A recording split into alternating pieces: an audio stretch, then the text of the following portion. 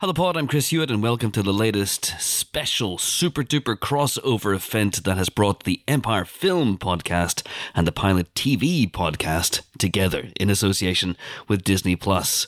And that special event is to discuss the launch on Disney Plus of the eagerly anticipated, one of the most highly critically rated shows of the year, making its debut over here on Disney Plus. On Wednesday, October 5th, it is, of course, The Bear. Christopher Store's fantastic comedy drama about a high-profile chef played by Jeremy Allen White, whose very name alone conjures images of Michelin star-winning chefs, who comes back to Chicago, his hometown of Chicago, to run a sandwich shop that was bequeathed to him by his brother after his brother's death. And joining me to discuss this smart, sumptuous, snackable show in all its glory are James Dyer, my CDC.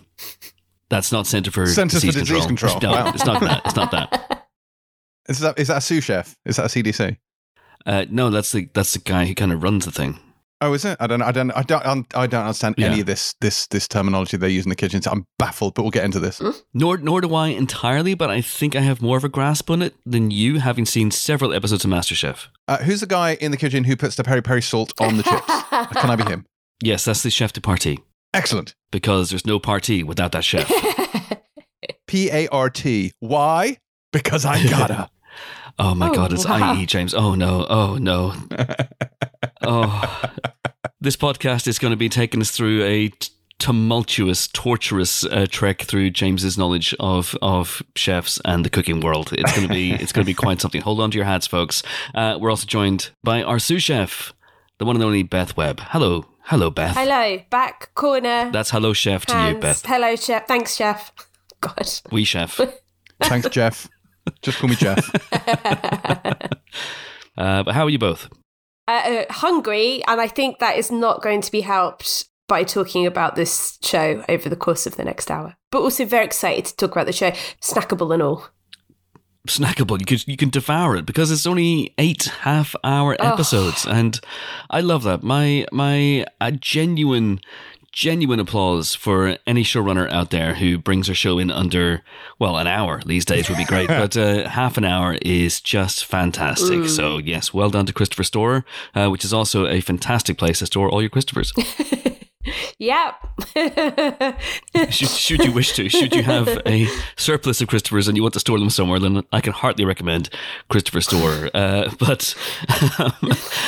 This is a fantastic show. I heard a lot about it. It's been critically acclaimed in the States, where it's been playing for a little while now. And I've seen Jeremy Allen White's face on numerous articles and numerous magazine covers, and I was full of intrigue about the show because I didn't quite know what it was. Is it a half-hour sitcom? Was it a hard-hitting drama? And I think one of the great things about The Bear is that it's kind of both. It mixes those tones, it mixes those worlds, it mixes comedy and drama quite beautifully, which in a half-hour format is something I've rarely seen. Yeah, I think with me, I went into this expecting this. I didn't see any kind of marketing around it. It just sort of grew by word of mouth, which in itself is a real testament to the show.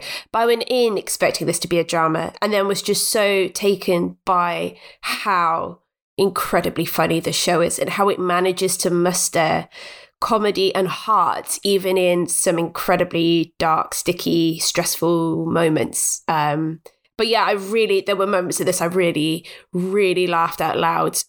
Without getting into spoilers, there's a moment involving a birthday party that is being catered for by Carmy, and that ends in a way that shouldn't be funny, but is incredibly funny. And I'll say no more. And it's all grounded humour, yes, Jimbo, which I'm sure must appeal to you because you don't like ha ha ha, obvious laugh out loud humour, do you? No, I don't like humour that exists in a kind of heightened comedic state, which is why I rarely enjoy sitcoms, because they don't ring true to me. Whereas this is exactly my kind of humour, where it's dramatically grounded. Like, it's a dramatic situation and there's just people being funny within the drama. And I think the juxtaposition of the two things works really well for me. So, like, if I were watching this, I wouldn't necessarily class this as a comedy, to my mind. Obviously, I'm not the best judge of these things, but it's to me, this is an incredibly stressful drama that's also extremely funny. But the stress. And I, sometimes, high stress shows can be quite difficult to watch. The thing with this is it's high stress, but it's actually very, very compelling. You can't stop watching it. So I think the stress, while it does convey across to the viewer to a certain amount, it's in a good way. It's positive stress, if a thing can be said to exist, but you know what I mean. Well, one of the things I've seen, I do know what you mean, but it's interesting because I think the world of high-end cooking, not even high-end cooking, just working in a sandwich restaurant like this, where the turnover is so high and you have to get in really, really early to prep, and being a chef, being a cook, and being in the kitchen for one of these things is a grind. It is a slog. You're doing. My understanding is from talking to chefs over the years is that you're doing a sometimes 16, 18-hour day, and you're doing that every day of the week, and you have to be driven, and you have to have that desire to grind, and you have to be able to take knocks, and you have to be able to take nicks, and you have to be able to take burns and all that sort of stuff, because at the end of the day the focus is upon your food. That's why I think I'm drawn to stuff like this, and all the cooking shows that I watch, because I love watching genius at work, and I love watching hard work give way to something. That's the thing about food for me, is that there's something tangible at the end of it, and even though you can't eat it when you're seeing it in a show like this, you can still appreciate the effort and the artistry that went into something like this. It's such a high pressure situation, and I think the show does a phenomenal job of getting that across to the point where pretty much every single review I saw of this show, both here and in the States, compared it to Uncut Gems. Yeah. And it has that similar staccato, rapid fire, just machine gun pace, and you are thrown in with a guy, Carmy in this case, played by Jeremy Allen White, and you're thrown into this kitchen with him and his staff and his team, and you gradually get to know them. But you're just dropped in, and you're not given a life raft. And the thing that I think is fantastic about the show for me is that how quickly you become acclimatized to that pace. And it doesn't feel like Uncut Gems is a great film, but I think it's a heart attack as we said, I think our review of it said it's a heart attack in cinematic form. And this isn't that. There is a warmth and a humanity here that gradually unfolds. The first episode drops you in. The second episode, you begin to get to know the characters, and you begin to get to see the warmth in all these characters. And by episode 5 or 6, I would throw myself in the way of a hot knife for pretty much everyone in the show. Yes, I fully concur with that. There's such we see grounded a lot, but there's just such a grounded lovability to each and every person in this ensemble cast, even the ones that are really, really hard to love. I'm thinking especially of Richie, who is Carmy's cousin in this show, played by Ebon Moss-Bachrach, who is just shown up in Andor, if timings permit with this. And you really shouldn't like this guy. He's a real piece of work. He's a real burnout. He's purposefully, from the opening scene, going out of his way to put Carmy down, and has his reasons. He was friends with Carmy's brother, who died by suicide. So it's obviously been a very traumatic time for everybody. But he's also just a real wrong'un, and does some really scandalous, you want to boo him through the screen, but then you get these moments with him where he's not just redeemable, but lovable. And that is just such a testament to the writing, but also the performances in this. The performances in this cast across the board, whether it's someone playing a pastry chef or Carmy himself, which, we'll get into that later, but just so airtight and passionate and hitting all those comedic beats, but also the dramatic beats as well, the emotional beats. They get it. So it's like a kitchen in itself, isn't it? And they're all pumping each other up and bringing each other down, and it's just wonderful. And then there's this great through line as well through it. There's a sort of mentor-mentee relationship between Carmy and Sydney, who's the new recruit at the restaurant. And she joins because it was her dad's favourite restaurant. He used to go there with her all the time. Ayo Edebiri, this is. I hadn't seen her in anything before this, but oh my goodness, as international breakouts go, this is just brilliant. So yeah, I'm just bowled over by every single person in this show, without fault. Yeah, the cast is fantastic, and I think one of the great things about it is that they all seem so rounded. Rounded rhymes with grounded, so we might as well go for that. And Eben Moss-Bachrach is, he was Micro in the Punisher series alongside John Bernthal. And there's so if you want to binge on Eben Moss-Bachrach, you can just fire up the Punisher on Disney Plus after this, and then throw in an episode of Andor. Why not? All thematically very similar. All thematically very, very similar indeed. This is as intense as the Punisher, but it's fascinating to me. Like, if you watch that performance in the Punisher as Micro, he is a phenomenally good actor. This is chalk and cheese. I don't believe you should put chalk into food. Cheese, I believe, is a food. So you buy and eat the that. Food. Don't make the food. Don't make the food. Don't put Yes, chalk in the cheese. I don't know. I'm trying to become a better cook, but maybe I should put some less chalk in. I don't know. But Jimbo, where do you stand on the show's characters? The thing that this is nothing like an Aaron Sorkin show, mainly because the people have much harder edges and spikier exteriors. But there's something about this where the dialogue is not just organic and believable, but it's also like, it feels like you wish you could talk this way. You wish you were this quick. You wish your rejoinders were that spot on. And the screenwriting is extraordinary. And I think it's exactly as you said. Like, I don't know anything about how a kitchen works. My understanding of food is like, you take the hot water, you pour it in the pot noodle, then you open the little sachet of soy sauce and you pour it in, and the food is ready. And I take pride in that kind of preparation. But then you add some chalk. You just add the chalk and the cheese, grate some chalk over it. So I don't really understand how a kitchen is supposed to work. But from a character point of view, from a dramatic point of view, every single person feels like they're their cog, their particular size, different cog in this machine, all working in harmony. And you can't imagine it working, like, take out one of them and it feels like it would break. Like, they all contribute to this larger whole. And I enjoyed it immensely. And the fact is that I could care less about food generally. It just doesn't, I eat to live. I'm not like the most complicated culinary decision I ever make in a week is just hot, medium, lemon and herb. Like, that is it. But with this, like, I got quite excited by this and I was drawn into it and I cared. And that's partly because the characters are sympathetic and interesting and real and three-dimensional. But it's also because, you're rooting for this restaurant and you're actually, I want to know why this dessert that he prepared in New York had 5 different types of plums in it. Tell me about the reduction. Tell me about this special thing that has to be boiled for 10 hours and the other thing that needs to be constantly served that requires 9 people to make this dessert. I'm suddenly like, a dessert? It takes 9 people and 5 different types of plums? Tell me more. Like, it's fascinating.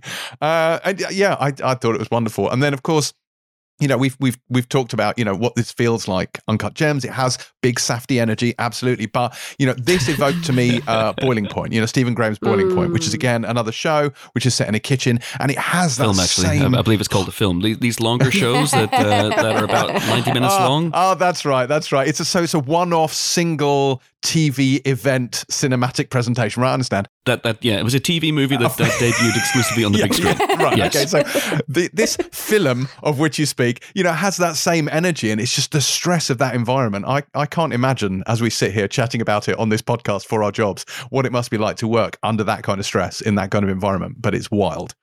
There's something so appealing in how Carmy and Sydney, through their new partnership, want to break the system. So that's a big part, I think, of why this show wins. Is I think that is, it's very focused, laser focused on this small kitchen, but also how they want to break the industry and make it more respectful, less, have less of these patterns of cruelty and bullying. And really, you could drop that into any industry. There's something so universally appealing about their mission to simultaneously make really, really, really good food, but also break down all the stigmas, break down the stress and the cruelty and just this idea of, well, I had to go through it, so now you have to go through it. They really want to break that chain. And then you see wonderful impacts of how that is. I'm thinking of one of the early episodes begins with this wonderful sequence. There's a guy called Marcus who's really inspired by Carmy, played by Lionel Boyce. Again, someone I hadn't heard of before, but I will be following closely now. He's just making donuts. He's making donuts. Yep. There's this great David Byrne song playing over the top of it, and he's just making donuts, and he's so inspired and happy in his field. And it's such a resounding kind of illustration of what this could be if you shake things up, is that you get to make really gorgeous donuts. And I think that is, again, such a lovely sensory way of showing how you can be a good force for change. It's, as I said, laser focused on this kitchen, but paints such a big picture, really. At its heart, it's the Mighty Ducks. Sure. Which I believe may also be available on Disney Plus. I'm not sure. I should double check that one. But it is. It's this incredibly grounded, rounded, compounded show. Okay. Surround sounded show. It's probably in 5.1, isn't it? That's okay. We can make that work.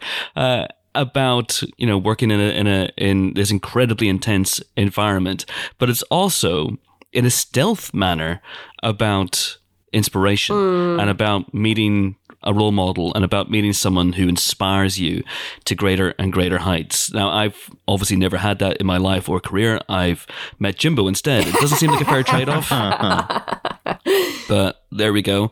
But it is. I mean, I think we've all probably had that in our careers. Beth, you've met me, so you don't have to say it. You don't have to say it on air that I am your mentor, your role model, the person who inspires you every day to be that little bit better. But it's fine. We'll just take that as read. Yeah. But we've all had that person who inspires us and does move us and pushes on to greater heights. And the interesting thing is exactly what you were saying there, that it's really, really great about toxic workplaces. And it's not necessarily just toxic masculinity, but it kind of is in this industry. And the food industry has attracted a lot of heat, pun unintended, over the years for that kind of genre of monster chef. I'm not going to name any names because I don't want to get sued, but, we can probably think of chefs who were famous because they yelled at people. And that almost became celebrated behavior. That almost became something to copy. And over the years, there's been a real change over the years. And the focus now is on, as you say, a respectful kitchen. And you have Carmy in this, played so beautifully, I think, by Jeremy Allen White, who, is a survivor of trauma. Sydney is a survivor of trauma who is slowly but surely recalibrating himself and quite frankly, just being the boss that he wants to be. Doesn't always succeed. Sometimes he can be a bit of a hard case, especially with Sydney, but I guess he's kind of employing tough love to an extent, but he certainly wants to be a better person. I think we should run this podcast like a French brigade. That's my contribution. Corner. Yeah, that's it. Corner. But I think you're right. And I think what's really interesting when Sydney turns up in the first episode and gets dropped in at the deep end, she is essentially our gateway into this show. Like, we are her running around this kitchen trying to work out what the hell is going on. Who are these people? Why are they yelling at each other? And I think it does an excellent job of kind of putting us in her mindset and seeing the kitchen through her eyes through the first episode. Then gradually we kind of lean more towards Carmy as we go along. But I like that first episode. She's our way in. I think it's very effective. Yeah. But not to get too cliche, all right? But Chicago's a character in this as well, isn't it? I mean, this is such a great Chicago show. Yeah, I mean, there's an episode... speaking of Boiling Point, the televisionized cinematic event that was Boiling Point. There is, and it's such a shame that this happened when it did. There is a one-take episode in this season, which would have been groundbreaking if Boiling Point hadn't come out earlier this year. But it actually starts with a song called Chicago by Sufjan Stevens as a way to really pay tribute to Chicago and its food culture and its swearing and all its sort of things that make it wonderful and singular. And I've never been, but it's really, really made me want to go. And I bet it's made quite a lot of other people want to go as well. But yeah, it really draws on that location because they're Chicago born and bred, aren't they? You can almost feel it in their blood as they're talking. And it's just, just a really, well, it's like you say, with like Uncut Gems in New York, they're all really grisly, off the street New York characters, aren't they? And it's exactly the same with this. And it is a real restaurant. If you go to Chicago, you can actually go to the restaurant. It doesn't have the same name as the restaurant in the show, but you can go there. And I love the fact that it's off the beaten path. a little bit. And Chicago is home to one of the great restaurants, a couple of the great restaurants, I believe, in the world, like 3 Michelin star places. Alinea is actually mentioned in the piece. And if you ever watch things like Chef's Table, that great documentary series, and For Grace, which is another fantastic documentary by Curtis Duffy, who is the chef behind that restaurant, and Ever, which is another legendary restaurant in Chicago that I'd love to go to one day. It's just mind-blowing, the level of preparation, the level of detail that goes into this. I have eaten in Chicago. Have you? Yeah. What did you eat? Five Guys. Oh, God. You really do just eat to live, don't you? Just eat for fuel. In my defense, I put an awful lot in there. There were mushrooms, peppers, onions, all sorts of stuff. Like it was a fully loaded Five Guys burger. Goodness sake. Have 4 different And a types shake. Yeah, I was going to say, did you have of from course. the pop The machine? shake had 5 different types of strawberries in my strawberry shake. That's absolutely true. Well, you know the hack in Five Guys, right? No? Tell me. Just have small fries. Because the small fries is the size of a small truck. So just order small fries, and they still give you enough fries to feed a family of 4. Oh my gosh. Did not No, know I that. didn't know that. Good to know. Honestly, it's incredible. I too am a bit like Jimbo, and I'm a weird contradiction. And I love, over the years when I first met my wife, I just was not a foodie at all, and I've become a bit of a foodie over the years, and we can't afford it anymore now we got a kid, but I loved. Going to a Michelin star restaurant at least once a year and having that incredible experience. And the last one we had, it was Jason Atherton's Pollen Street Social, and it was one of the greatest, if not the greatest meal of my life. And we got to sit near the kitchen, and actually Jason Atherton came over at one point and said hello, because it was our wedding anniversary, and then invited my wife over to have a little kind of look around the kitchen. Same thing happened when we went to Sat Bain's place in Nottingham. He invited us in afterwards to take a look around the kitchen.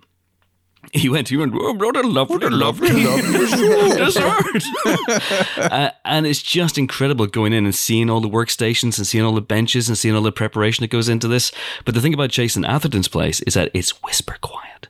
And it's got, it's just a well-oiled machine. No shouting at each other, no swearing at each other, no yelling in front of the customers. It's an open kitchen, so you can kind of see everything. Maybe they do their swearing and shouting somewhere else. But that sort of stuff fascinates me. Like watching really, really good people. It's a bit like if I got to watch the Pilot TV podcast being recorded. Much like that. Yeah. Really, really good people being the best that they can be. I love that stuff.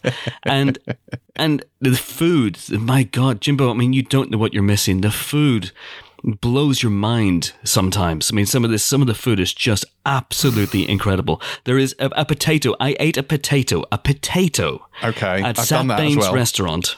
Sat Bain's restaurant. A simple potato that had some chives on it, had a little bit of salt on it, had something else on it as well. That is one of the greatest things I have ever eaten. Sometimes I find myself drifting off and thinking about that potato during important conversations. Hey, look, I have eaten at the flagship Nando's in Soho, so look, my bar is reasonably high. So, I'm just saying. Beth, what about you? You a foodie? I don't seek out the Michelin star stuff. I mean, I am but a lowly news editor at Empire. I can only dream of the Michelin star lifestyle. Beth, I work for Empire too. I can't afford this stuff either. I save up. That's what we do. We save up. We don't go on holidays. We go to Michelin star restaurants. Amazing. But no, I appreciate a good meal invariably because of the company that comes with it. And I think that is something that I love so much about this show, is that it is so much about them coming together at the end of a shift and sitting down and sharing food that they're trying out or food that they've got left over. The act of sitting with people that you care about and sharing food, to me, is a real joy. And if the food's really good, that's obviously a massive bonus. But there's something about, and it's something that you said earlier, Chris, about how, in the service industry, as someone that's worked in the service industry for quite a long time, that idea of people coming together and working in unison over something and working really hard and putting up your sleeves, and then at the end of the day, there's something tangible in front of you that you've worked towards. There's something so appealing about that, I think. So I'm always very drawn in by that stuff, and I love things like Anthony Bourdain's books that he's written about that kind of peeking behind the curtain of the food industry and what's that like to be in the kitchen in a real kind of, he writes it in a way where it feels almost like he's a rock and roll star. There's something so kind of alluring about it all, and I'm a real sucker for that stuff. So this just hit every single note for me. Absolutely. And so what's the best meal you've ever had? Oh gosh.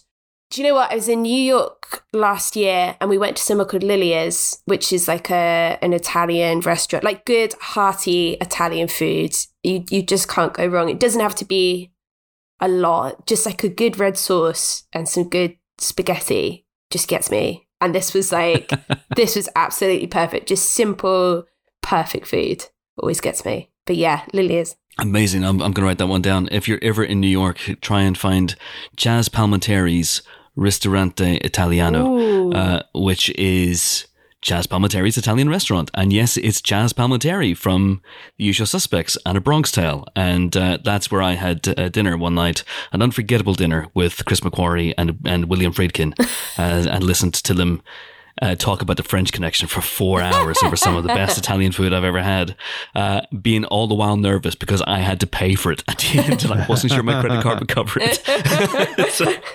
But luckily it did in the end. I was hoping that Chaz might drop by and say hello, but sadly he didn't.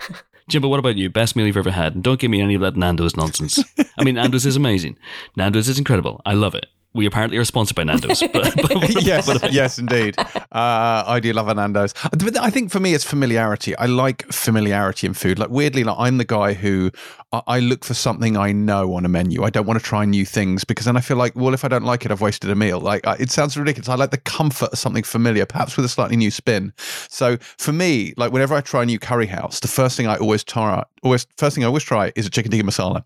And it's not because that's my favorite curry, but I think chicken tikka masala is something that every curry house does. And I think you can tell how good a curry house is by how good their chicken tikka masala is. Now, there is a curry house in High Barnet called Saruchi that does the best chicken tikka masala I've ever had. And by that measure, by my own personal scale here, it is therefore the greatest Indian restaurant in the world. So, you know, that's a guarantee. I don't know how many Michelin stars it has, but I'm sure it has at least 10. Oh my word. 10 Michelin stars. 10 Michelin stars for the chicken tikka masala. Absolutely true. I need to take you somewhere. I need to take you somewhere after this. I like, you know, it's a minefield for me. Like it's the whole thing. Like when people order off a menu and you think people look at it as this sort of smorgasbord of opportunity, whereas I'm walking through a minefield trying not to blow up while I find the one thing that's safe to eat. You know, that's more my experience of ordering at a restaurant. See, I don't think tasty menus would be your friend. No, I don't think so either.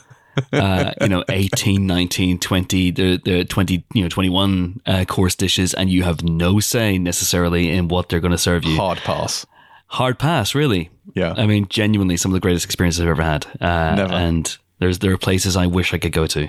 If anyone wants to bring me to any of these places, then by all means, get in touch. Ice cream is my thing. Like ice cream. I love ice cream. I love everything about it. Sorry, Heston, can I just stop you there and go straight to the ice cream, please, man? Yeah, that's it. Exactly that. I want ice cream made with, I don't know, 10 different types of cow or something. I don't know.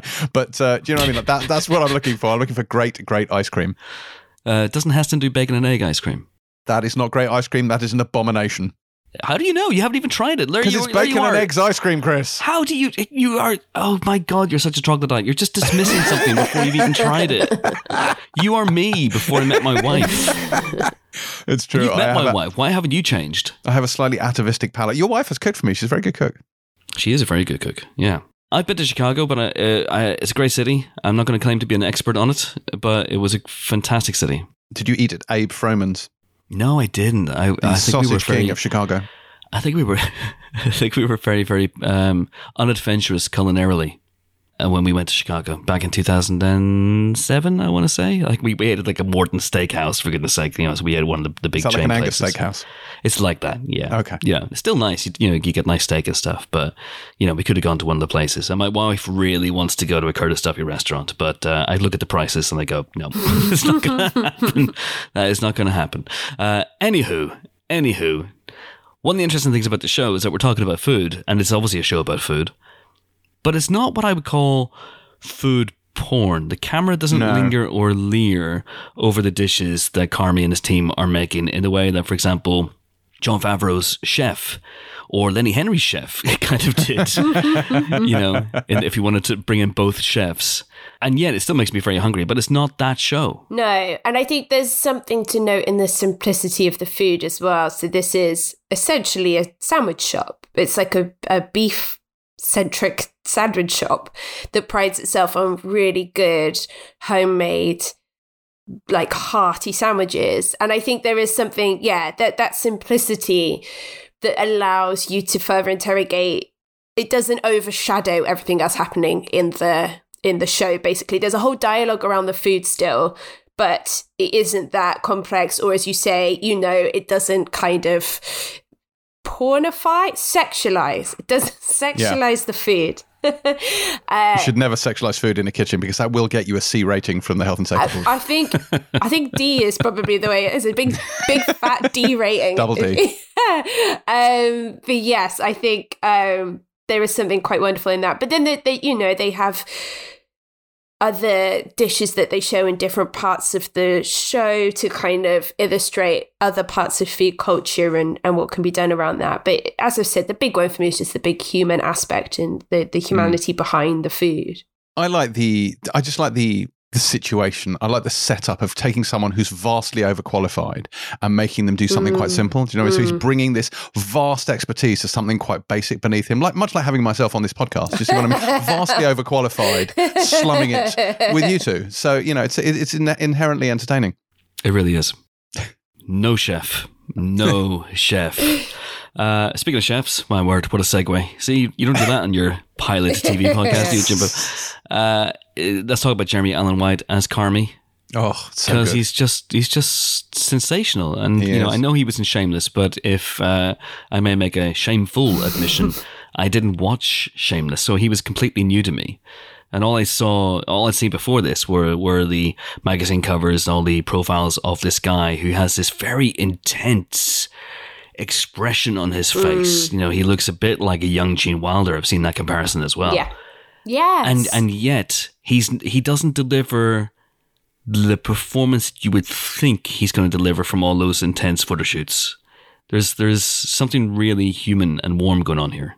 Yeah, I would completely agree. I mean, in terms of showcases for performances, I don't think it gets much better than this.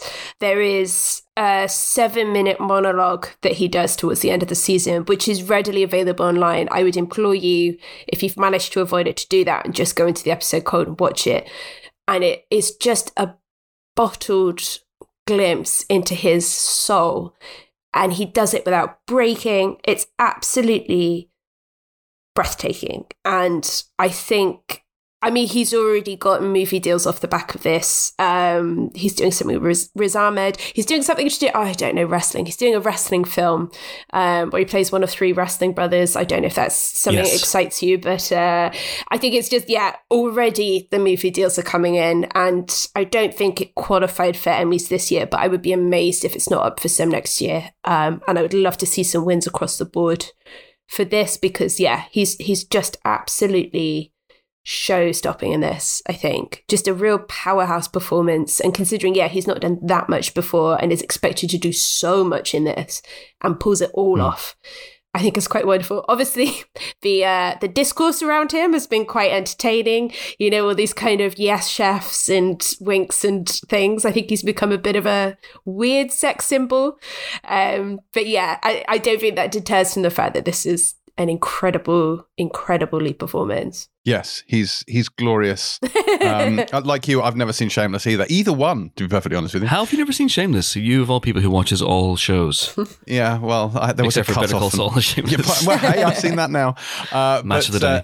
Yeah, that's true. I don't watch that or any of your kitchen nightmares nonsense.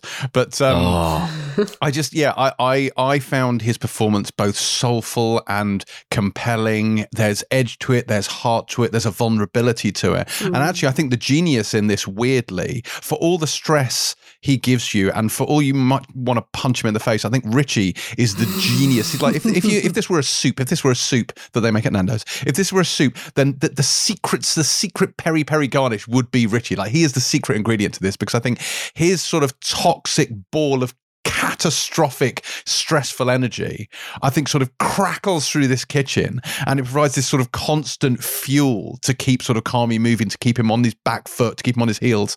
And I think the sparring that he does with Richie, because the dynamic between them is quite complex, and it's quite hard to get your head around for the first few episodes. Like, what are these two to each other, and why does he defer to him? And it's very, very confusing, because Richie obviously is a man who's very insecure, and he covers for that with aggression. And so he's incredibly abusive to everyone around him to cover up for his own insecurities and shortcomings. And I really enjoy the energy that he brings to the kitchen, because that fuels a lot of the carnage. And he's a guy who rages against the dying of the light as well. Yeah. He can see major changes coming to this thing that he's been incredibly invested in for the last, 20 years of his life, maybe even longer. And, he looks around him, and there's a lot here as well about the death of an industry, or the death of neighborhoods, and the death of local areas and local eateries. And, he sees the world changing around him, and it terrifies him to his core. And you're right, the way that he processes that is by lashing out. Yeah. There is something to be said, though. His role in the restaurant, other than to crackle through, as you say, and just cause carnage, he's front of house. So he's the person who... And he's a maitre d'. To watch him in action is mesmerizing, because he's the person that has the connection with the locals and the patrons. He's the one that's asking questions about their lives as they come through the front door. So it's really interesting what you're saying, Chris, with the neighborhood stuff, is he is that connection with the neighborhood, and they're laughing and joking with him and getting along with him. And it's just so funny that it can go from him stepping on people's toes, getting in people's faces. He's got a gun concealed in the restaurant, and but then he comes to the front of house, and he's instantly warm and effusive and wants to know how people are doing and welcoming. He knows everything about everyone. Yeah, like he knows these people. He's like, hey, how are you doing? And what's going on with that thing? He remembers. Yeah, he remembers stuff. Yeah. So I think that is in terms of character development, as you say, everyone is so rounded and not always what they appear to be, but in really wonderful, surprising ways. I think that's why it's important to maybe watch the first 3 episodes, as I did, in a group. The fact that they're only 30 minutes long means it's 90 minutes of your life. You just watch the 3 of them, and then it gets you through the intensity and the strangeness of that first episode. And then, as I say, by the second and third episodes, you know everything. And one of the great things I think about the show is that it doesn't explain. It doesn't give you backstory. It gives you backstory in increments. It gives you backstory, in a piecemeal fashion. But it also doesn't really give you the kitchen setup. It doesn't. There's no scene where someone does a PowerPoint going, right, this is how the kitchen works. Yeah. At least not for the first couple of episodes. There is a little bit towards the end. But I love that. I love the fact you dropped in. I had no idea that people shouted things like behind and corner and hands, and because of course it makes sense that you're in this incredibly intense claustrophobic place. You're holding knives. You're surrounded by flame. You could injure or kill someone at any point in that situation. So you might as well let people know that you're there. I loved all that stuff. Yeah, I completely agree. As I said, like the stuff I love about like Anthony Bourdain's books are that real just plummeting you into this like world of culinary carnage. And I like shows as well that don't assume you know anything. Again, like Disney Plus's Andor, as I was saying in our review the other week, you are just like dropped into that world, and you're just like, okay, I guess I've just got to try and like thrash until I can swim. And I think that is what you definitely do here, is you're kind of plunged into it, and you just got to get on with it. Really, it's great. Yeah, and just a couple of last things about that. I mean, one of the things I love about it, the first couple of episodes are written and directed by Christopher Storer, and then he's a showrunner, and he gives way to other writers and other directors, but it clearly has a very, very tight handle on the material. And I love how a lot of this is played out in very, very tight close-ups, and how expressive Jeremy Allen White's face is, even when the camera is just holding on him and he doesn't seem to be doing anything, and you just know exactly what he is thinking and what he's under, because the man's under a mountain of pressure from all sides. Yeah, I mean, it is a vastly cinematic show. I've mentioned about how the food serves as a dialogue, but I think there's almost like, I mean, we've said it's comedy, we've said it's drama. It almost film like a thriller at times. Like the way that it's edited, the way that you're in this sort of close proximity with everybody. It's so kinetic. I think, a kitchen, as you said, everyone's yelling hands, backs, and corners, and heads, and shoulders, and knees and toes. Knees and toes, yes. And it's so kinetic, and I haven't seen anything that Christopher Storer has done before. I haven't seen anything that Joanna Carlo's done before, who have both written and, well, Christopher's directed a few, Joanna's directed a few as well. I'm definitely going to seek out anything else they've done because it's so skilled in how it's able to capture that all happening. I cannot stress enough what an accomplishment that single shot episode is. I mean, it's a circus. It's a circus of performances, of characters that at this stage have been driven to the absolute edge. So it's really heightened and amazing. But the fact that Boiling Point has come out shouldn't deter from the fact that this is an absolutely amazing episode of television. I mean, it's all great, but to be able to put off something like that on top of an already incredibly shot and performed show is just... It's just absolutely incredible. I can't say enough good things about the show. I really can't. Best use of a bear since The Edge? Sure. Say it with me, Bob. Best. What am I going to do? Nothing to do. Best use of a bear. Kill the bear. Oh my God. Don't kill the bear. Watch the bear. Is it the best use of a bear since that Winnie the Pooh horror film, maybe? That's yet to be seen. Let's not go there. That's awful. Yeah, it's pretty bad. Yes.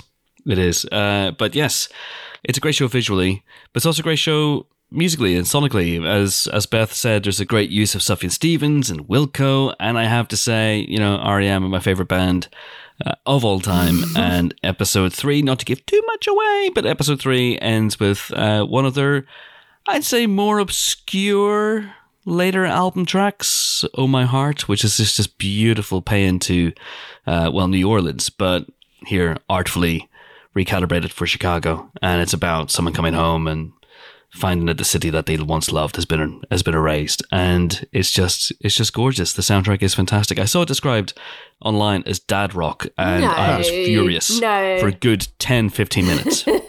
Well, there's someone who loves Talking Heads and Sufjan Stevens and is, last time I checked, not a dad. I would have to strongly disagree with that.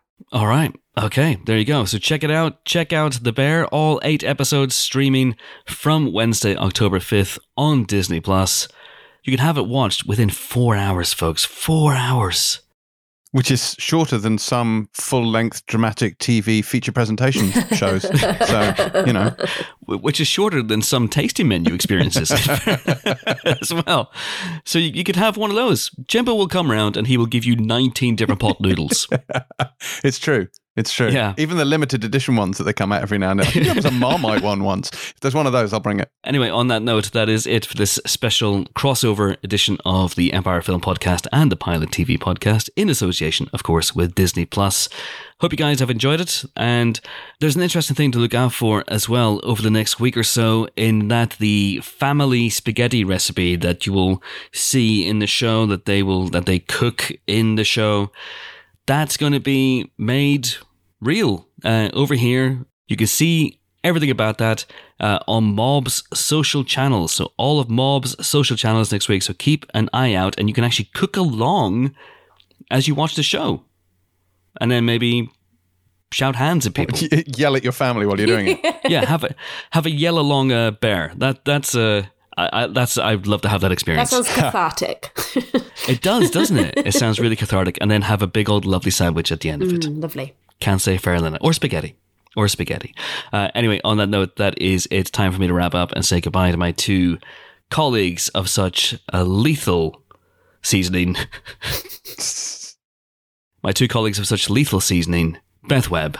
Hello, thank you, goodbye. I'm surprised. Did you say hello? Yeah, I did. Did you say hello? Yeah, I did. I said hello, thank you, goodbye. I'm sorry, you've missed a really good... You panicked, but I think you styled it out. Yes, I think so. I'm really disappointed that we've got to the end of this and you haven't once said yes, Beth, instead of yes, chef. Missed the trick there. Wee Beth. I'll do that. How about that? Right. You happy with that? All right. I will never say wee James to James Dyer. Goodbye, James Dyer. Thanks, Jeff. And it's goodbye for me. I'm about to exit left, pursued by the bear. Thanks for listening. See you next time. Bye.